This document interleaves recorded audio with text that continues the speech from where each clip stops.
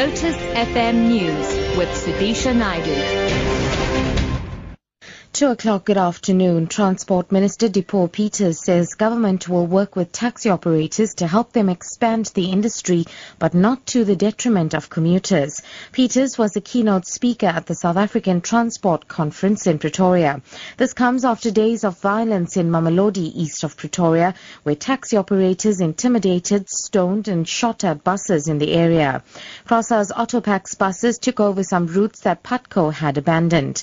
The taxi operators say they were promised that they would take over the routes. Peters says the taxi operators cannot deny commuters the right to use the buses. So we're saying to the taxi industry, continue doing the work that you've been doing in the way that you have been doing.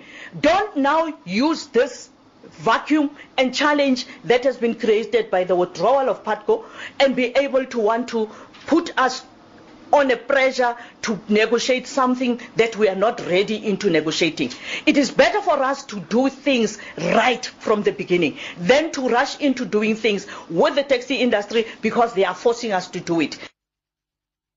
An ad hoc task team which has been set up to probe the root causes of the horrific xenophobic attacks in the eThekwini metro and surrounding areas earlier this year has met in the Durban City Hall. The team consists of operators of the camps for displaced foreigners, Home Affairs officials and international relations officials in charge of the reintegration process.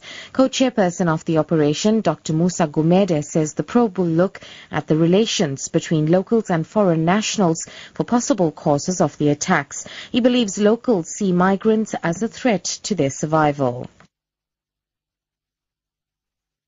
Moving abroad now, Greece is expected to make new proposals for a settlement with the Eurozone after the country voted against the latest terms of an international bailout. The European Central Bank is to discuss whether to raise its emergency cash support for Greek banks, which are running out of funds.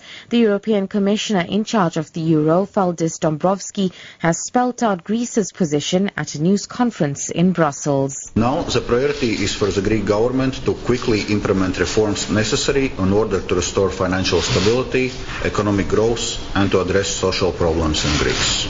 This means being responsible and honest with the Greek people about the potential consequences of the different decisions the government is taking.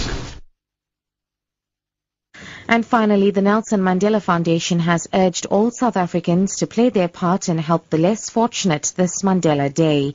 The foundation, in partnership with Brand SA, today launched the Play Your Part for Madiba campaign. The campaign is aimed at getting citizens to embody the values and spirit of Madiba. On the 18th of July, the world celebrates former President Nelson Mandela's birthday.